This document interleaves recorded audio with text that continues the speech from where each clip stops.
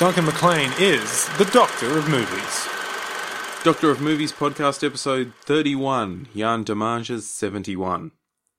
The power of film lies in its ability to put you in a moment, in someone's shoes, to make you see what they see and feel what they feel.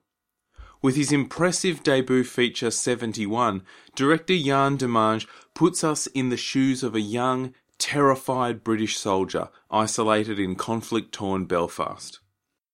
Attention! Because of the deteriorating security situation in Belfast, you aren't being deployed there on an emergency basis. We need to go out there and reassure people. We're here to protect them, we need to look them in the eye and tell them that.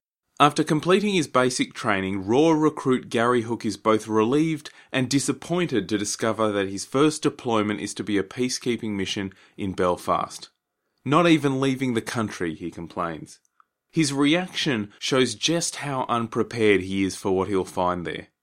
On his first day in Belfast, Hook is caught up in a violent street riot sparked by an aggressive police search in a Catholic area. He becomes separated from his colleagues after they are forced to retreat. Lost and disoriented behind enemy lines, he has to find his own way back to safety. But in this particular conflict, where are the lines? And who is the enemy? The Troubles in Ireland divided the nation on religious grounds, the Protestant loyalists and the Catholic nationalists. Religiously, our protagonist Hook identifies as neither.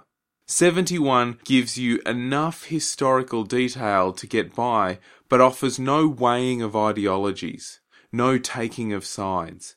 This is not a history lesson about the ins and outs of the Irish conflict, but a story of universal relevance.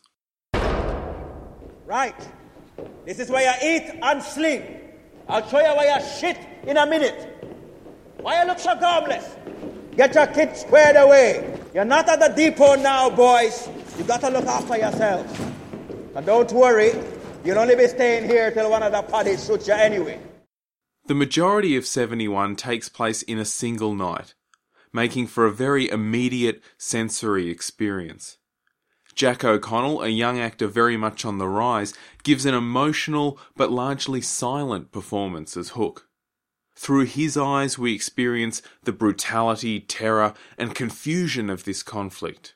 We see the frightening ease and speed with which violent situations escalate. With Liverpool standing in for Belfast, Demange effectively uses music and camera to turn a familiar urban setting into a claustrophobic, menacing hellscape. Everybody's looking for that boy. They don't care about you. You're just a piece of meat to them. Piece of meat. What are we gonna do then? I'm gonna get the gunman. And we're gonna kill him. Adding to the menacing environment is the mess of factions we encounter. Older and younger heads butt over the best means to achieve their ends. We meet Captain Browning, who leads a team of undercover insurgents for the army who are focused on playing off these different factions against each other. Everyone is double-crossing everyone else, and Hook is left not knowing who he can trust. You're a soldier? A real soldier? What are you doing now? Get home. I'm home. You lost? I've got to get back to the barracks. One element that stands out in this film and differentiates it from other war movies is that there are children everywhere. The first person to offer Hook help is a foul-mouthed 9-year-old who seems to be strangely influential in the Protestant militia.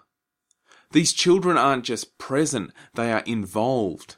They are at the demonstrations, they are roaming the streets. We see how kids get indoctrinated with these conflicts well before they are mature enough to understand the basis of them, ensuring that division and prejudice goes on for generations. 71 is more concerned with atmosphere than narrative detail, but the result is a white-knuckle film of relentless intensity which successfully captures the terror of war. 4 stars. 71 is an Entertainment 1 release and is rated MA 15+ for strong themes, violence and coarse language. I'm Duncan McLean and you can find more of my reviews at drofmovies.com and find me on Twitter and Facebook at Doctor of Movies.